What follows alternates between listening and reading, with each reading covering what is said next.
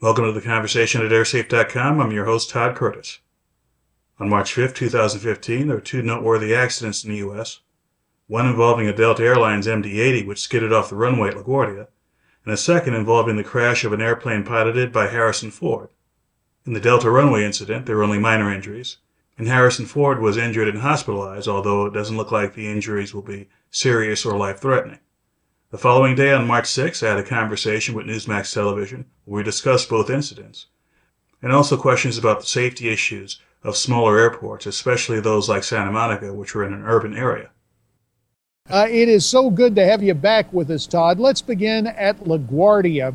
We heard Pat Foy praise the work of the crew, those on the flight deck. How tough is it with a freezing runway in those snowy conditions to do what that pilot did yesterday at LaGuardia? Well, under normal circumstances, even though there might be some lack of traction due to snow and ice on the ground, the procedures at airports and with the airlines are such that they should be able to land safely in a situation like that. However, that said, once a skid does start to occur, once there is a loss of control and it looks like the aircraft is going to leave the runway, then the pilot's work is cut out for him or her. They really have to focus on making sure the airplane ends up in a place that's as safe as possible. And of course, yesterday, although it looks rather dramatic, everybody did get out okay, and that's a good thing. Yeah, these accidents are very, very rare when you consider the number of takeoffs and landings every hour, every day from LaGuardia, O'Hare, Pittsburgh, Detroit, other places that are very cold dealing with weather. Isn't that so? That's correct. But again, LaGuardia is a particularly challenging airport compared to most other major airports in the U.S. in that both of its runways are very close to the water. And the runways are relatively short compared to major airports like JFK or Reagan, even Reagan National Airport. Well, as always, we want to hear from the passengers. Here's the perspective of one of them aboard that Delta flight yesterday.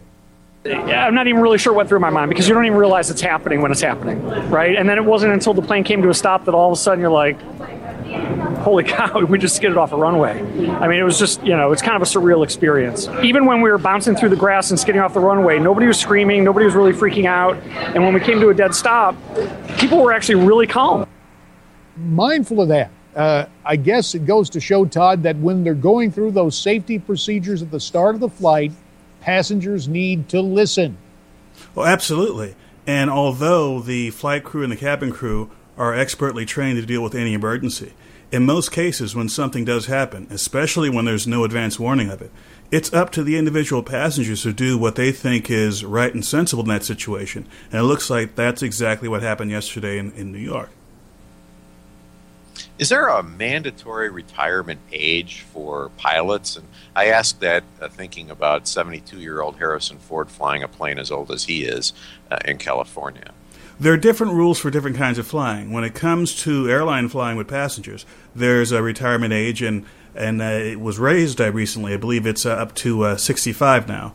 And for cargo operations, there will be another set of rules. But for private aviation, much like what Harrison Ford was doing yesterday, there is no upper age limit. It's just a question of, is the pilot able to pass his or her medical physical exam, which has to be done every couple of years, and is the pilot competent to fly? That is, have they demonstrated any lack of ability, hand-eye coordination, etc., that would ground that pilot? And again, in the case of Harrison Ford, the investigation is at its preliminary stages. It's unclear whether or not the capability of the pilot had anything to do with yesterday's accident. Well, mindful of that, let's go back and listen. We've all heard Harrison Ford in dramatic situations on the silver screen. Here's the real-life exchange between the small plane and the air traffic controller at Santa Monica Airport in California. 53178, engine failure, immediate return. Ryan 178, runway 21, clear to land. Let's go to 3. Ryan 178, runway 3, clear to land. Now, as Mike mentioned, Todd, I think the big surprise, we were all happy to hear that as Ford's son Ben tweeted out, his dad is battered but okay. The whole thing about a guy age 72 but well-versed in flying, making that emergency landing on that golf course. I know it's at the preliminary stages, but it appears very impressive what Harrison Ford was able to do.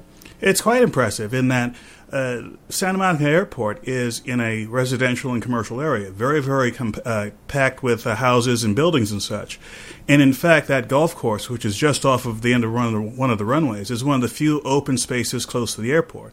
So it looks like Harrison Ford picked the right place to land, landed it on a fairway of a golf course, where even if he had botched the landing and crashed the aircraft, he would not have put any of the residents in the area at any risk. So good decision-making all around. That's good news. In Chicago, we used to have something called Meigs Field, which was an island off the coast of the Loop, if you will, in Lake Michigan, which Mayor Daley closed and turned into a park.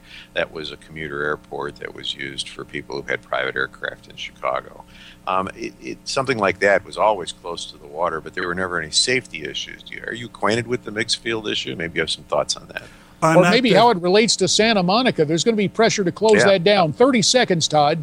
Well, there's been pressure to close down Santa Monica for several decades now. And in fact, across the U.S., there are a number of smaller airports, especially those that are close to urban areas, where the question is there an economic, a financial, or public safety issue that has to be considered as to whether this should be closed or kept open? And this debate will continue with Santa Monica. And it will continue definitely in the light of this crash landing by Harrison Ford, but a happy ending to the story and perhaps developing story out of this as we continue to debate public transportation and private aviation. Todd Curtis, you have our thanks. Michael Flanagan will return, and Miranda Kahn's got our update right now. For more information about aircraft accidents involving celebrities, please visit celebrity.airsafe.com. Thanks for listening, and we'll see you next time.